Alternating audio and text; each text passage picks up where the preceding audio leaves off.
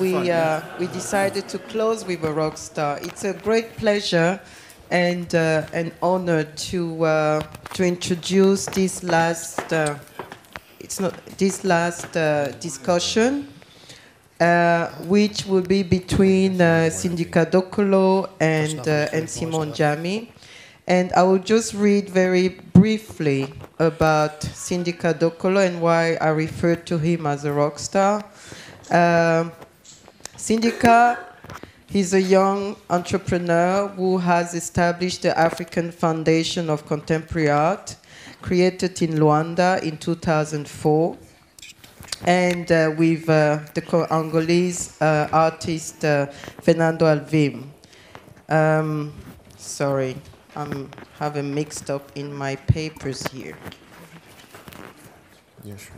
In the last 4 years, the Sindika Dokolo Foundation has developed a responsible and conscious cultural policy, conceptualizing and producing cultural, economic, and political instruments and mechanisms for the development of contemporary African art. The creation of the Sindika Dokolo African Collection of Contemporary Art, the support for the cultural movement in Luanda, the production of the first Luanda Triennial, and the design and execution of the first African pavilion at the 52nd Venice Biennial in 2007, I think, unprecedented cultural acts in the African and international context. And also, Sindika is our main sponsor of this program that you all participated in over the past 4 years, and also the main sponsor of 154.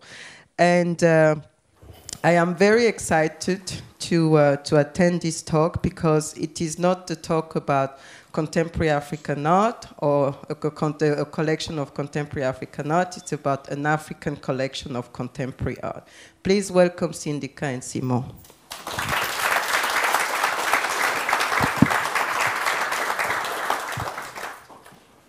And just basic housekeeping very quickly. Please put your phones off. No filming and no phoning during the talk. Thank you. Well, Sindika, Koyo just gave me the first question that I wanted to ask you. What is the difference between an African collection of contemporary art and a collection of contemporary collection of African art? Thanks for asking, Simon. It is my Does pleasure. it work? Can you hear me? Yeah. Yeah. Actually, Simon, you're supposed to help me, not to ask me difficult questions. That one is very easy. Actually, it's not really true. No. Next. Koyo, we had a deal with Koyo. When she invited me last year, I couldn't make it. She said, okay, you have to speak for 1 hour. And I said, what do you want me to speak about? And she said, really, whatever you want. And I said, are you sure you want me to do that? Are you sure that is going to work? I said, yeah, just talk about whatever it is that you do. And I thought maybe the best way for me to talk about what we have tried to do for the past now a little bit more than 10 years, I would have to ask Simon to be there, because he was really at the epicenter of my involvement and of my understanding of the reality of the work that needed to be done in regards to the understanding, the celebration, the promotion of African creativity. And the second person who I wish had been there, it's very interesting, because last time we were in Venice, there was this debate about Fernando Alvim being white, and he being black, and he's European, and Fernando is African, so Fernando didn't manage to get his visa on time. So the white guy is not here. But it would have been interesting, because then the three sort of musketeers and my two, let's say, older brothers and mentors who we've been having fun with for the past 10 years. Brother, you're not that young anymore. Yeah, it's true. I'm not. 10 years ago I could say, no, I'm an old guy like you guys. But basically, it would have been fair and good and interesting for everyone, for Fernando to be here, to be able to explain to you a little bit what have been our interests, what has been our experience, our trajectory, and what we have learned and what we're trying to achieve. Basically, this question of African contemporary art has always been a problem to me and puzzled me. At some point, I was considering the possibility of shifting from collecting African art to collecting art of vertically challenged artists, because it would have made more sense to collect art of artists that are below 1.60 meters. The category of saying African art is a bit problematic because it's not really solvable and it's not really the point anyway. It sort of confiscates the debate. And I prefer generally to think in terms of Africanity, which is basically what interests me is the contribution of our continent to the global aesthetics. So that includes a number of aspects. And when we were in Venice, we had the chance to do the first African pavilion of the history of the Venice Biennale. And the last for the moment. Yeah, but it was really an amazing moment. Actually, it's one of my best memories. It was well, it's never pleasant to be sort of attacked personally or to be put in question or to be insulted. But the thing that was so amazing that we were spot on the problems and the points that we were trying to make is that something is really rotten and doesn't work in the art world as far as African contribution, African creation is concerned. I think that was something that in this aspect, I think one of the most important moments was this difficult and unpleasant moment at Venice. And at that point, there were a number of questions that were raised. Why did you put Andy Warhol? Why did you put Jean-Michel Basquiat? Why is Michel Barceló inaugurating the pavilion with you? We have so many good artists. It's an insult, etc., etc. And I said, look, it's very simple. Well, Simon, of course, said that Andy Warhol was actually half black, but nobody knew it, and he was using like this makeup and stuff like that. But well, I thought it was an interesting approach. But the thing was, I said, well, first, this is my look as an African on the global aesthetics.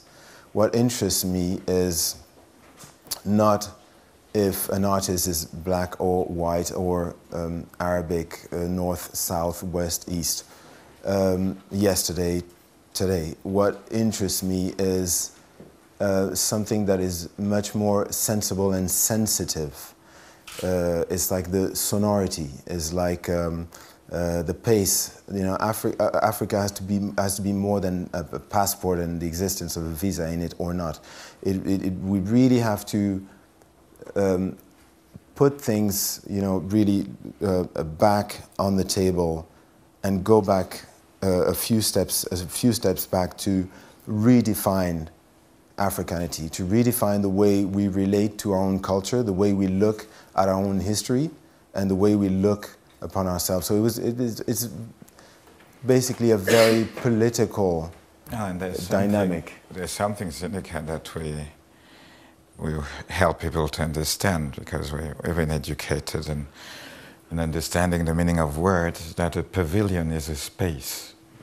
It was not an African exhibition, it was an African pavilion. Absolutely. And a pavilion is a space. And if we wouldn't give generously, not like they do in Europe, passport to a lot of people in Africa, the space that we call Africa would not be the same. So the pavilion was this kind of space of generosity. So basically that was the idea behind it's my subjective look, who I am, what I am, my sensibility, my trajectory. This is my look on the global aesthetics and on the art world. That was something that was interesting because it helped me also to raise some specific aspects that actually are, in my opinion, the pillars and the added value of what we've done in the foundation. which is identify certain simple principles that seem very subtle but that are so important. For instance, the question of this fundamental problem of today exposing Africa to its creation, to its contemporary creation. It is something that has more to do than just the Africans themselves, but it's really a question that we have to challenge the art world with. I was discussing this a minute ago. There's a German chap who's opening now a big museum in South Africa, in Cape Town, and I was asked, do you have a problem with that? Do you think, would you have wished for an African to do it instead? I say, no, precisely. That's my point. It's a moral question that confronts each and every one of us who, well, thinks that it's an important moment for Africa and who has something to do in art. It is important today. African contemporary art is not Egyptology. It is something that has a meaning that is useful and important for people and for a continent at a very strategic moment of its existence. We are at the turn of the century. We need to project ourselves. I don't know how many African countries are doing this work right now to say, where are we going to be as a society, as a country, as a nation, as a continent in 100 years, in 200 years, in 300 years? And these are important works that can be tackled through the angle of culture and art. And this is why, for us, being stronger inside than outside was always our objective. This is why all the pictures that you see behind, it's good because I can see the reflection up there. Yeah. So all the stuff that you're seeing behind is basically, that's us. So that's us. We do it in Rwanda, we do it in Angola, we do it in very different fields, in very different places, none of which is actually appropriate. It's always done with bits and pieces. It's always not organized enough. It's always at the, really at the border. It's always a necessity. There's never enough money. But it's still very vibrant, and it still exists, and it's still a proposal to the African audience. In this aspect, a lot of people ask about the collection, and the collection is not really relevant. I mean, the collection at the end of the day is just a juxtaposition of object. There's nothing more sterile, really. The foundation is what makes the collection relevant. The projects, the artists, the exhibitions is what is fundamental, and the collection is just the trace of these moments that have happened. So, Sindika, if I was the devil's advocate, I could ask you, why not investing in schools, in roads, in hospitals? Why contemporary art? Well, quite frankly, it's not my job to make schools. At my level, of course, there's the fact that I love art, but there's also the fact that I think that we urgently need to, as Africans, to understand that there are problems with the way we relate to our culture, and we're not yet the center of gravity of our own thinking. We're looking at the world and at ourselves through lenses. Thanks to our experience together in art and culture, I've realized that we're in a situation now, looking at the experience and the trajectory of our generation, of our fathers, they really had their fight, and they had their heroic moments in fighting for principles of self-respect, demanding consideration, fighting for their freedom and independence. And I realized actually that there's still a fight that needs to take place. The only problem is that it has become much more subtle, and therefore it's not that easy, to sort of identify what the battlefield is. But on the culture and art, I realized, for instance, this question of saying that the problem of Africa is the African elites is probably the most manipulative and disgusting expression of racism I've ever heard in my life. This is something I stand very strongly against, and I do not accept. I do not ever react with any weakness in this thing. I strongly believe, and this is personal belief, that too many countries in Africa, they're misunderstanding exactly what is going on and what is at stake and the world we live in. Like I tell my children always, this is the world out there is not happy camping. It's a race. We need to have our strategies. We need to have our individualities. We need to think by ourselves. We need to have our game plans.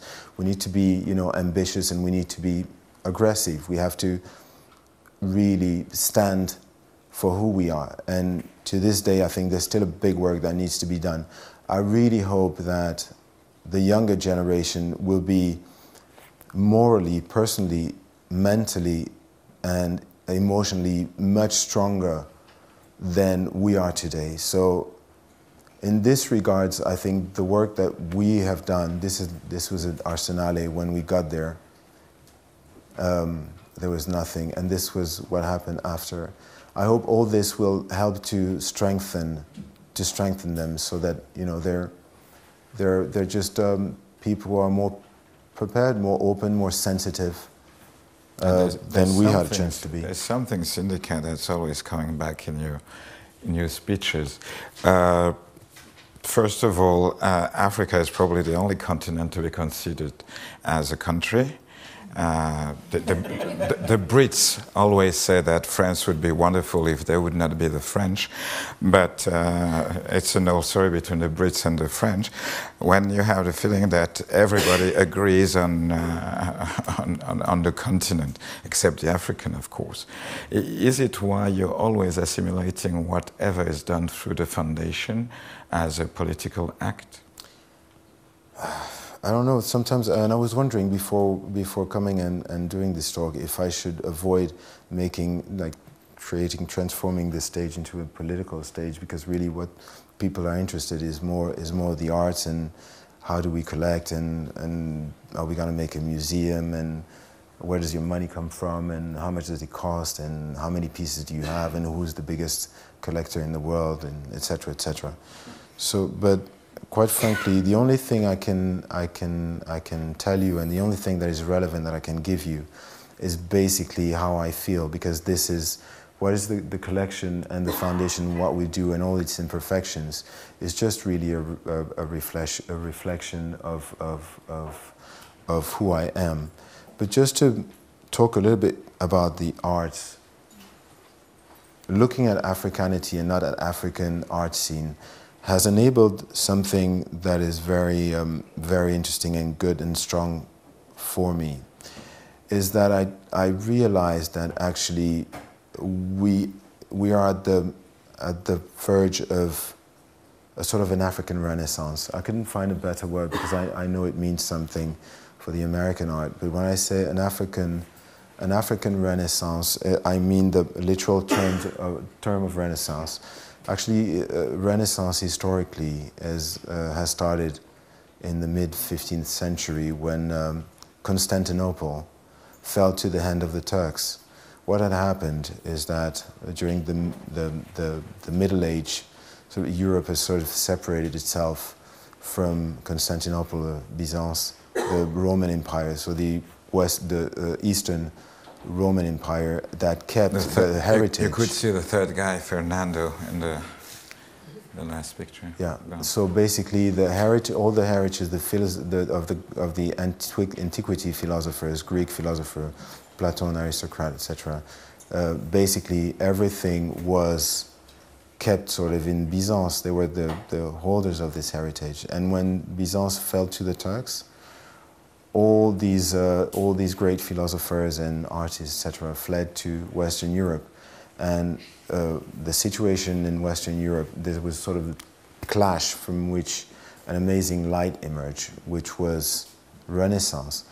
Basically, what they were saying in the book that I was reading was that modernity is the result of three things. One is a taste for change. Two is the presence of strong individualities. And three is a taste for debate, so for contradictory debate. And they were saying that antiquity had two of those, but antiquity didn't like change, you know, like the biblical times. So they had like great philosophers who enjoyed critical debate, you know, like the Greek philosophers, and they had great individualities, but they lacked this taste for change. The Middle Age had two as well, which was they had great individualities, and they had also a taste for change, because there's a lot of great inventions that took place at that time, but they didn't have a big taste for contradictory debate, thanks to the church. And what happened for the first time in history in Renaissance is actually the three were gathered because of the resurgence of the Greek critical way of thinking. And the result of that was this incredible explosion in richness. And I really think that maybe this is what ahead of us as far as African art is concerned. Now, what is missing, according to the three canons? Well, that is my problem. I haven't figured it out yet. But one thing that is missing for sure is that we have to dig deeper and understand and sort of do the dissection of exactly what this Africanity means. So this is why I'm always interested in Simon's curatorial projects, with everything that has to do with working around that, exploring that. This is why I started collecting this contemporary African art, and I've had really obsessions. Yves, who's here, Eve Theron, very good friend, please stand up, Eve, so that everybody sees you. Stand up, stand up. Eve is a very good friend forever, fantastic person, and she has an amazing taste and sensitivity, and she has helped me put together an African American collection that I never talked about, but I was doing almost a hiding, sort of. And the moment Simon found out about it, he started introducing in all the projects, the curatorial projects, and inviting some African American artists to Luanda for the Triennale and make exchanges with our artists. More recently, I think that's 2 or 3 years ago, I started to collect, but really in a sort of sick, exceptional way, classical African art, which is tribal art or primitive art. I don't know how racist word there exists to qualify it. The word obsession is quite correct. Classical art. I was being interviewed 30 minutes ago, and I showed my phone. I mean, I have probably 3,000 pictures of it. But the thing is, it is so important and vibrant. One thing that was really very interesting is that I was reading yesterday a book about the Fang sculpture. Fang is one of the sexiest thing that ever made by man. Mm-hmm. You know, the gardiens reliquaires that are sweating. I'll tell you a little bit more about this, because now you got me started on classical African art. But just to share with you one thing that was written in that book about the Fang statuary was a quote by Pablo Picasso. And it's written in French, but I'll try to translate as well as possible. And he said, "My greatest artistic emotions, I have felt them when were suddenly revealed to me the sublime beauty of these sculptures executed by African anonymous artists. These masterpieces of a passionate religiousness and rigorous logic are what human imagination has produced, that is the most powerful and the most beautiful." That's Pablo Picasso. And then I thought to myself, I went to the Met Museum to the Metropolitan Museum in New York a few months ago. And I saw some of the pieces that to me are, I mean, just the ultimate, like the Fang head, you know, the Bierry head of Jacob Epstein, and pieces like that. And they're all exhibited in a room that is probably the size of this room here. And I don't know who's the moron who curated this room. They try to put behind some Ella Natsui and some, you know, sort of South African artists and stuff like that. And I thought, this is the problem. We have a problem. We have to do something about it, because that is not acceptable. And I went afterwards to the Tervuren Museum. I'm Congolese. The Tervuren Museum has the sculpture of Leopold II in the middle of the museum, and it's a colonial museum. Imagine tomorrow in Israel, like a statue of Hitler in the middle of a museum. It is as outrageous.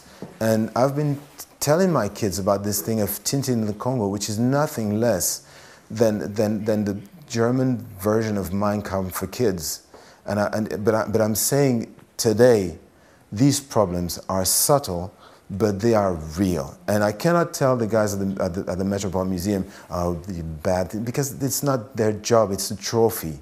They went and they stole this stuff to people who didn't realize the value of it, and now they're keeping it. It's exactly, I was asked the question about this thing. I took my kids to the new Acropolis Museum in Greece, and it was so funny, because you have all the, in Frise, I don't know how you call it in English, like you know, all the thing that goes around the whole, and it was, and there was a guy who used to be the council or the governor or something of Greece, a British guy or an ambassador, and he literally had some guys in the middle of every night that would take like some stone and some stuff, and it's here in London now, and the guys the Greeks are so desperate because they want to get it back, but for some reason they have the coolest Greek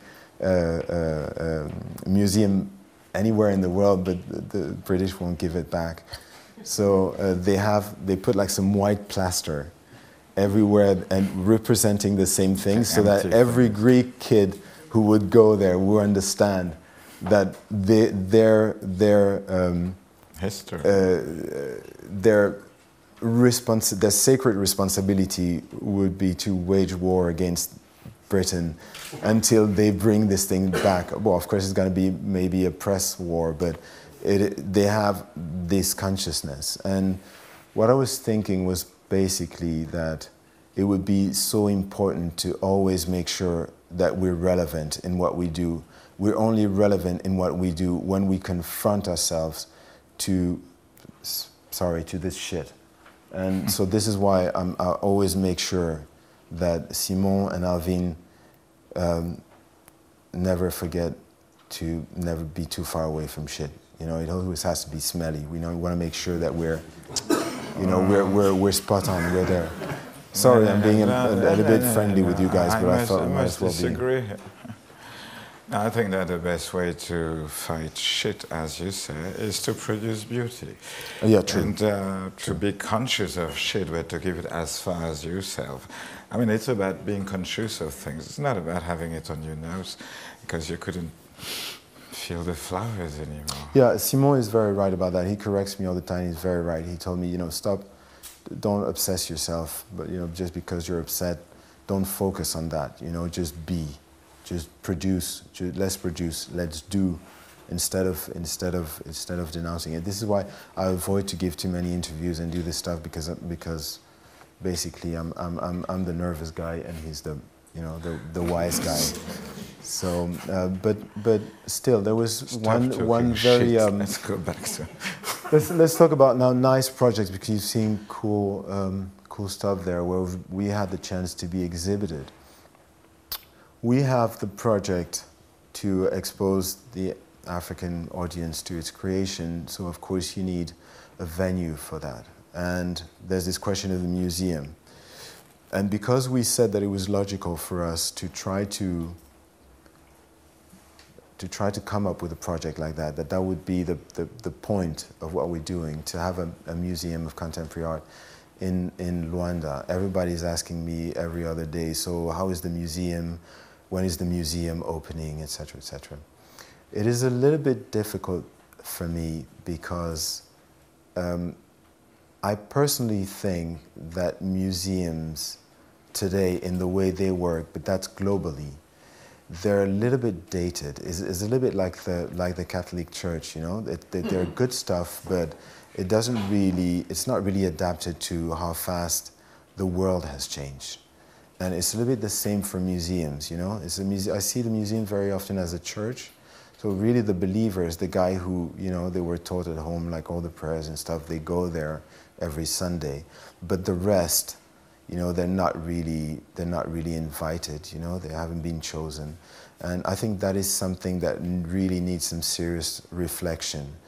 And maybe because we're in a particularly sensitive point for us being involved on the African scene with all the problems that I just described, maybe the solution would come from us, because we're going to have to think of how do we expose the African audience to Africanity, and how do we make sure that we actually touch them, the message gets across, and they're exposed to that beauty.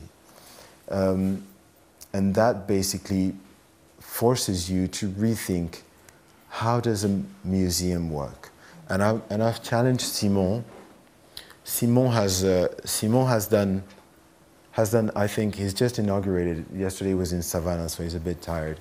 But Simon in Savannah, Georgia, he produced a show that is ongoing now. I think it'll be in Washington afterwards, and it will come back to Europe. It was in Frankfurt, and it's called The Divine Comedy.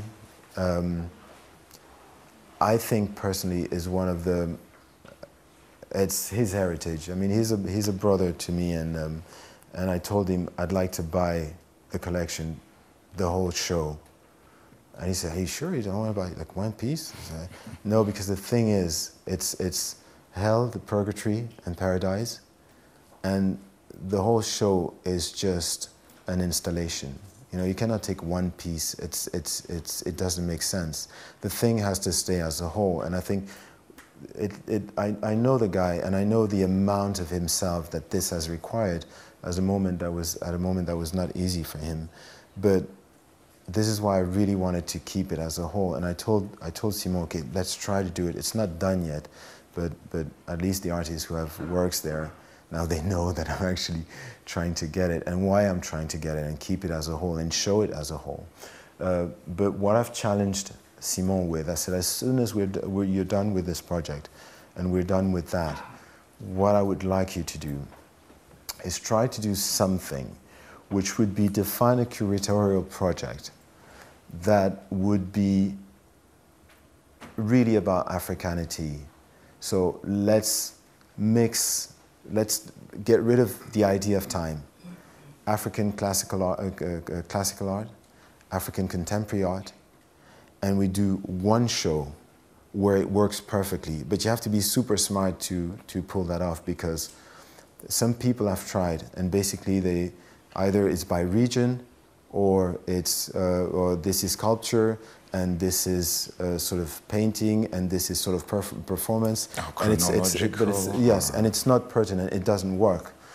The thing you have to do, and this is why I think Simon is the only guy I know who could actually pull it off, is you have to find a thread that is intellectually much more pertinent, which would be maybe the sonority of it, or the pace, or the rhythm, or the heat, or you have to find some kind of stuff that would help you to that would enable you to put all these works together, that would have the coherence, and that would have the beauty and the strength, and that has never been done before. So I told him, what I would like is for you to try to nail that and to work. It might take more than a year, it might take the time that it'll take. But what I'd really like is, if you manage to nail it, I would like the museum to be like that. I would like the museum to be a celebration of Africanity, and then it would be a proposal, or it would be a witness of what we've tried to achieve during all these years. A statement. So it's important to make statements. And I know how it's going to work, but I'm going to tell you. No, but Sinikka, there's a thing where we're talking. I've been insisting on time, on music or rhythm, on poetry, on different things. And for instance, there's something that the Luanda Triennale is doing, under the impulsion of Fernando, is that there was an invention. We're living in a lot of invention, European inventions, and one day they separated the different form of arts into 6. Now they added film. When at the beginning, I remember a movie I wrote one day. It was called Aristotle's Plot, where I was explaining to the audience that cinema, film, has been invented in Africa 2,000 years before Jesus Christ. And I was just taking as an example what the Europeans decided to call the rituals. And you look at a ritual, you have costumes, you have a script, you have a director, you have music, you have everything in one product. When European taught us that painting is painting, sculpture is sculpture, when everything in fact is a totality. So there's a lot we can teach with those new projects. So that's going to be a great project, but it'll take some time. In the meantime, we're going to have we have one thing that we really insisted on being one of the moral pillars of the foundation is reciprocity. We strongly believe that it's important to create the necessary dynamics to put Africa physically back into the circuits of the art world. So basically what we do is, with the interest that is generated by the critical mass that the collection and the foundation has reached, there's a lot of institutions that are interested and that say, well, we'd like to organize a show of your work. The only thing we ask, because we don't accept money from any institution, but so we organize, we make the pieces available and we fly the artists and everything. But what we ask in counterpart is that whichever museum or institution that is organizing the show, organize the same show in Africa, wherever they want, whether on a basketball field in Mogadishu or whether on a Center of Contemporary Art in Johannesburg, I don't mind, but just as a principle, so that we start understanding that you have to be polite, you have to be responsible, you have to be good, you have to be polite. So you come, you have access, it's open bar, please, but you also have to understand that you have a role to play in this situation. So that is something that has been very interesting, because we realized that with a lot of the interlocutors that we've had, they actually started to look at us in a different way, to look at what we do as something actually worth sharing. For instance, a lot of stuff that we do during the Triennale, I think we live art in a different way, because Angola is a country that has been really torn by war for so many decades, and it's such an unfair and dirty and deceitful way. The way we do things has been quite involuntarily pioneering in certain aspects. For instance, we try to organize in the Triennale. We want the art to be in the street and to go towards people. So we did all these shows. Robert Hutter is here. Ingrid, his wife, and his alter ego artist, was exhibited in Luanda with this performance that she does with her hair, and it was on an outboard. And so we used the outdoors in the city for publicity. We used it to put art everywhere and art in the street. And the thing that is maybe the particularity of Luanda is the traffic jams. I think people spend more times in the traffic jams than really in the office. So basically, it was an interesting way of having art sort of makes it way into people's eyes and people's mind, and people was used to it, and thought it was very interesting, because after a while we realized that these kids from that generation were a natural result of that. They absorbed it in such a way that was amazing. I realized, for instance, I remember, for instance, one experience that for me was absolutely a revelation. It was we organized the first exhibition as a pre-project of the first Triennale in Luanda. And it was in a sort of a small, it was in the middle of the old town, and it was in the sort of a small warehouse. And I was talking, that's Miquel Barceló, when we went, that is so cool, in the desert. He said, I'm coming to Angola, the first Triennale. One condition, you take me to the desert. I said, come on, man, I've never set foot in the desert. It was war like 3 years ago. What are you talking about? And then we went. It was the most amazing thing. We're thinking of doing one of the politeness is going to be to wrap it up, so that I'm sure a lot of people are dying. I'm just going to finish with this thing. So I'm just finishing with this thing because it has to do with one guy here. So we were putting this show together, and I was asking Fernando. I said, are you sure we're not a little bit too edgy? There was this thing that I really wanted to show it, but I didn't really want to shock people, because this would have like confiscated the whole debate. Was a work by Kendall Gears, which is like a sort of a Christ on its cross, and it has this sort of with black tar that does produce kind of the shape of a vagina like that around the cross, with ingot wet rust and stuff like that. So it's a heavy thing, but aesthetically really beautiful but strong. And I thought, wow, isn't that a bit, excessive? Because the point is not to shock people. It has to be something that we share with people. And Fernando said, no, do it. And then we went to see one of the most beautiful moments I've ever had of communion around the art. Was thanks to this guy, Nastyo Mosquito. Please stand up, Nastyo, so everybody sees you. Sorry about that, but at least you know who we're talking about. He's one of the coolest. He's one of the coolest and sexiest performers around. I was saying on the continent, but around. I haven't seen that many performers, but what I have seen with him is just incredible.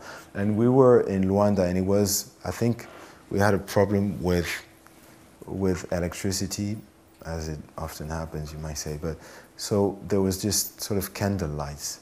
There was a room like that, and he was there. And there in the back was a huge photograph of a poetess, Alda Lara, and I don't know how many lipsticks you used to sort of paint her mouth with red lipstick like that. And some whiskey shots. Yeah, and he was sitting there, as he always does, and very cool, and offered some whiskey shots to everyone. And people were there with their kids, and there were artists and people from wherever. And I thought, wow, that's going to be a weird moment. These people are going to think we're not serious. That it's edgy. I mean, you have to be introduced. You have to understand. And he started. It was so poetic, and the whole text. And it lasted, I don't know, 30 minutes maybe. I don't know, because time sort of suspended itself at some point. So as he was going along, he was starting to sort of make love to the picture of Alda Lara and cover his face with the red lipstick, and the red lipstick was like going. Aesthetically, it was really the bomb. It was really as good as it gets. And the most amazing thing is, personally, I was completely, under the charm. And at some point I realized, and I looked at the audience, I said, but how are the others reacting? And I realized actually there was interaction like I've never seen anywhere in the world. And the guys was saying, yeah, go ahead, man, yeah. And there was like interaction in the room. And it was like a religious thing. And then I realized, I said, yeah, but it makes sense, because at the end of the day, the art of performance has very much to do with where we come from, and this classical African art that we were talking about, this is really something that was ours, that was our way of expression. So it's not one media, it's sort of one moment. So it's the total artist. Like I was saying yesterday when I was introducing Keziah Jones, what was interesting for me is not about the music, it's about the whole performance and the proposal and this moment that you're creating and that you're sharing that is just pure and sheer magic. And that is the energy that when I collect and when I do projects, this is the energy that interests me. And the moment I lose that, I mean, there's no point. You just take the thing, put it in a museum, just ask me how much money it costed and how many pieces I have to see if I'm bigger than Johnny Pigotti or whatever, you know, because then it loses we lose the whole point in the low. On that note. So that was my wrapping it up. Okay. You're worse. Worse than Abdoulaye Konate. I mean, I'm old enough to know that when somebody starts by saying, I don't like to talk, this is why Abdoulaye said, beware. So now, the floor, you have the floor, but you don't have a mic. I have a mic, and I have one question. I'm Koyo. Thank you, Sindika. Last year when we were talking, we talked a lot about, your influence or the influence that you could have on other entrepreneurs or people who could be interested, or I mean not could be, who have the means to invest into art. I actually wanted to ask you, is it something you are actively doing, and are you succeeding in that? Because when you talk about, you mentioned that the phrase saying that the African elite, the problem of Africa is its elite, but in the context of nurturing the art, promoting the art, supporting it, preserving it, that statement is clearly true, because people like you are absolutely rare on the continent or even outside of the continent. So I want to find out from you, if you can share that, what are you doing to encourage, not just by the wonderful example of your of what your foundation has done or is continue doing. How are you getting your fellows sort of up to speed, so to speak? Yeah, clearly in this I haven't been successful. It's really something that is not good. I was discussing yesterday with Yinka Shonibare something that moved me very deeply. That Yinka is at the top. You have a few guys like Chris Ofili, him, who are globally celebrated and respected for their work. And he was telling me, look, Sindika, thank you so much. I'm happy to be here with you and discussing this. It's special for me because you know that you're the only African collector that has my work and that's interested in my work. And he was so sad when saying it. I didn't know what to answer, and I said, look, well, I found a way. I say, okay, but the work that I have from you is one of the most iconic works in my collection. It's everywhere. How to Shoot Two Heads at the Same Time, I think, is one of the first pictures that you see of the collection if you Google it. And it's pretty much everywhere. Any relevant things that we've done with the foundation, with the collection, it's been there. But clearly, I have no answer. I think maybe, well, the example maybe, showing, for instance, I talk to a lot of my friends. I have friends, Nigerian friends. I tell them about the, Ife heads. They're completely illegal. They're still traded. They buy them, man. Come on, buy them. You can have one. You're Nigerian. You don't even give it back to the museum. Just have it. It's so cool. Have Yoruba. There's a Yoruba for sale, by the way. If there are any rich Nigerian in the house. It's going to be really the top of the top of the top. Like there's the Somoni Bejis, but the really cool Yoruba sort of I don't know how, I don't remember how you call it in Yoruba. It's going to go for a sale at Sotheby's in New York. So if you want to buy it, you know, go ahead. You should do it. But I think one of the stuff that I try to encourage my friends to do, or the guys that I see that have the means to do, is to start with the auctions. And you can see I was speaking with Wangeshi yesterday, and she was telling me she's not very comfortable with this thing of auctions. And I said, it's very important. There are very few African artists. There's her, there's Chris Ofili, there's Gada Amer, there's few guys who are actually out there, Sotheby's, Christie's, etc., etc. And that's a good way. That's a good way to start. Nevertheless, I think it's true. We should create this this crisis of consciousness, and so that they understand that it's not only decorative items. You would be amazed to know that you have some African collectors that have Damien Hirst, that have Jeff Koons, that have stuff like that, because it's more of a social statement. So maybe this is what we have to change. It has to start being cool to collect. Even some are funding the Tate Modern here, so, see. Yeah, well, it's true. No, but I have no judgment on that, because I don't know. But the thing is, I think it is something we have to raise. But fundamentally, you're doing much more work in that field than I am. It's clear that any sustainable artistic African scene will only work if it has a solid pillar, which is a market pillar. And that is something that really, I mean, I have to really give you guys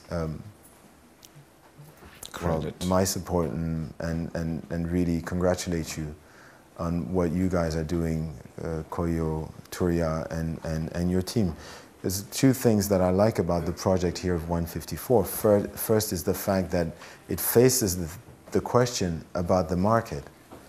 I mean, it doesn't make sense if, as an individual, the only reason for the survival of what I do is because I have enough money to start buying, and some artists, I'm buying so much from them that they actually can continue to work, because there's no sustainability. The only way to make it work is to make it into a system, and that is defining the relationship between the product, the artwork and the artists, and the demand, the offer, the demand, and you need to they make the architecture of that so that the creation is the best possibly served. Now,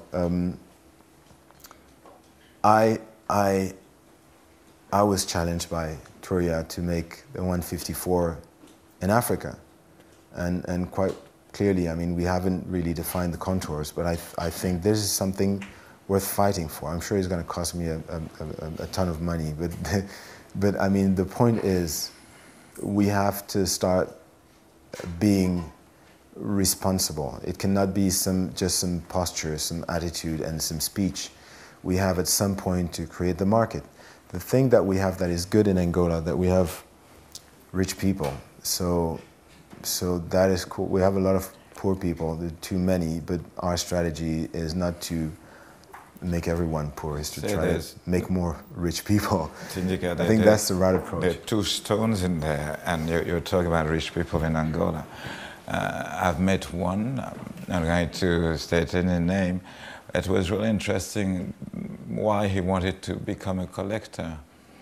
He had a couple of magazines with your name on them.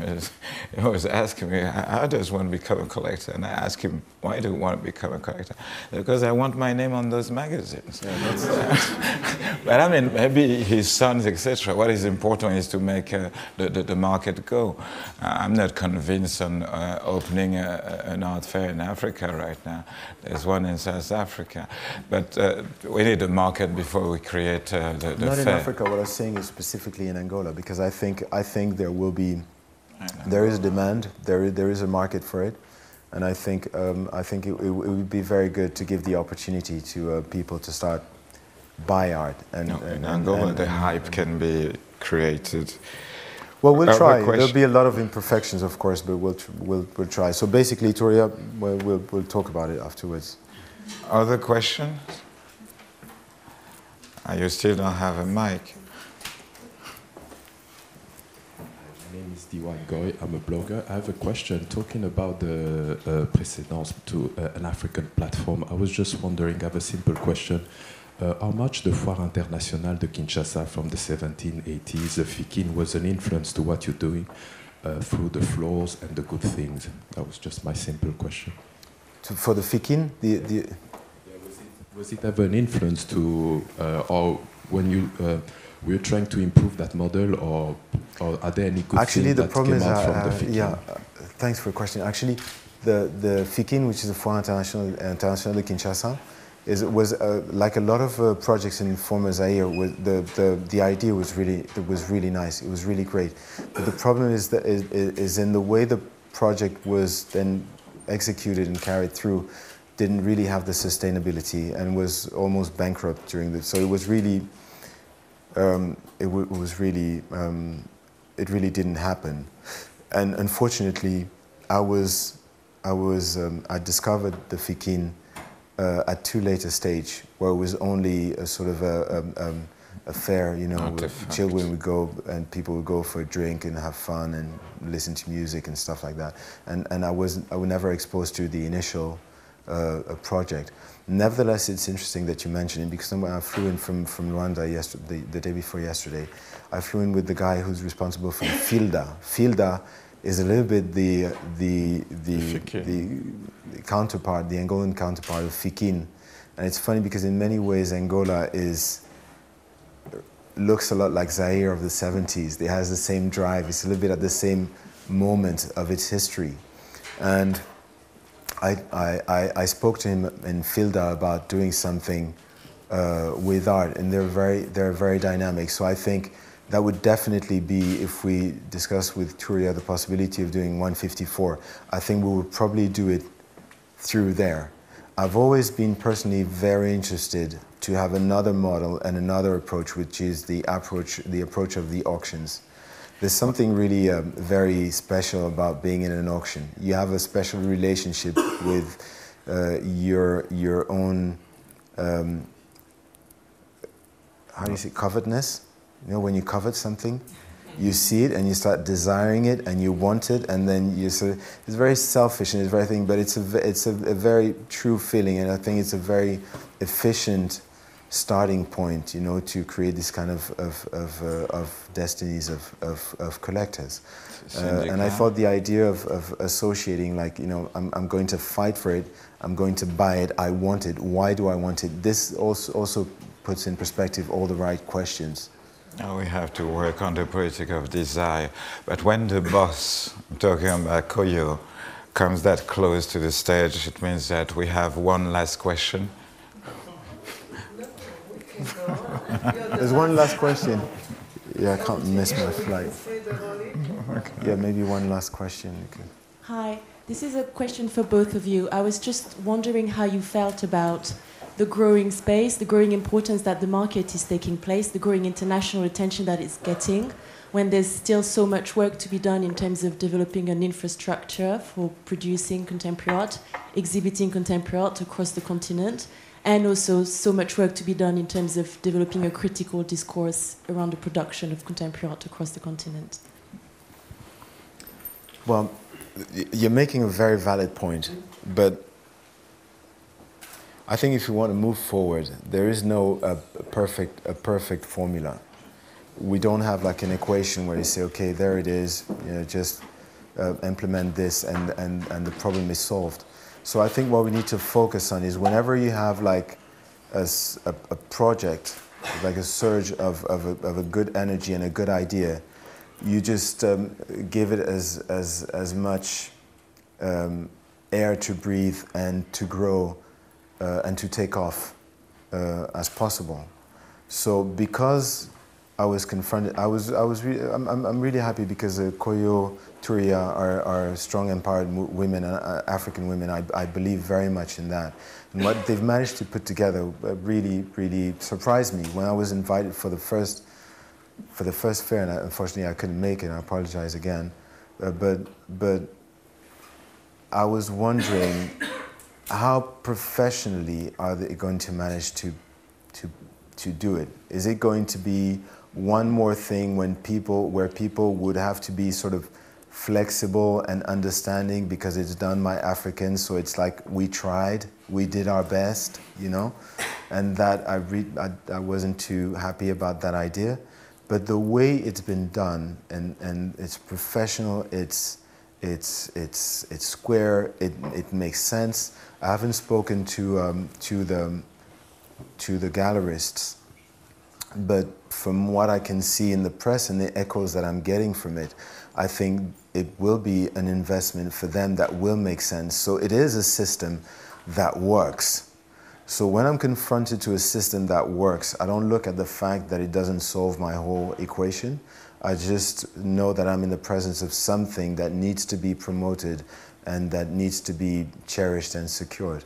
So basically, it is true that it's important to raise this thing by saying, guys, we're going to become much bigger here, but the rest is going to become disproportionate, because at the end of the day, we're going to be stronger at selling than at showing and sharing, or than at producing. But quite frankly, I'd rather be in that situation than having a perfectly symmetric, ridiculously minusculous nucleus. So we have to start somewhere, and I'm sure that I believe that you're setting an example by the way you're doing it, and you're doing it right, whether with African, Japanese, or anything. This thing is square and it works. So basically, I think this will be a very good example and inspiration in these fields for other people who would like to write history, to do it with the same level of rigor and ambition. And to follow on that, better something high than everything equally flat, because there's a kind of an inspiration, the one inspires the other, because there are things that are very visible, and there are things that are very underground. I mean, Koyo in Dakar is working on the educational, he's making programs to create a critical discourse.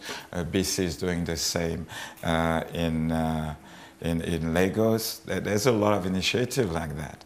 And but still, we always need to have something that might inspire people. When some kids who are studying in art school see that there's some quote-unquote African curators, there's some individuals who are opening some centers and losing whatever they can by doing it. There's somebody who's putting his money in that. It opened up. It reminds me of a survey that was made a couple of years ago, decades ago, in the States, in high schools. And they would ask to those kids what they want to do when they're bigger. All the black people, all the black kids wanted to be at the best football player. I'm talking about American football. The white kids wanted to be a doctor, that was the minimum, lawyers, etc., or president. But then, among the black kids, very few wanted to be doctor, and the problem was not that they didn't want to, it's that they thought it was impossible. So there's a lot, when we're talking sooner about the 90s, when we're talking about this now, I mean, those girls, BC, Koyo, the Douala people, they opened their things with nothing, just because they felt the need to do something. And if we're all together, it's because everybody's playing in his own field. But that the work is being done, but even Rome, you know, the story was not built in one day. Good. Koyo, je filme. Et tu ne rates pas. I'm so sorry, I would have liked to stay a couple more hours, you know. And Koyo told me, you know, you're going to be talking about yourself for 1 hour. I said, cool. Then I have a plane to catch, unfortunately. If there are no other questions or comments, we will call this a conversation series. Thank you very much for all of you for your interest. Thank you.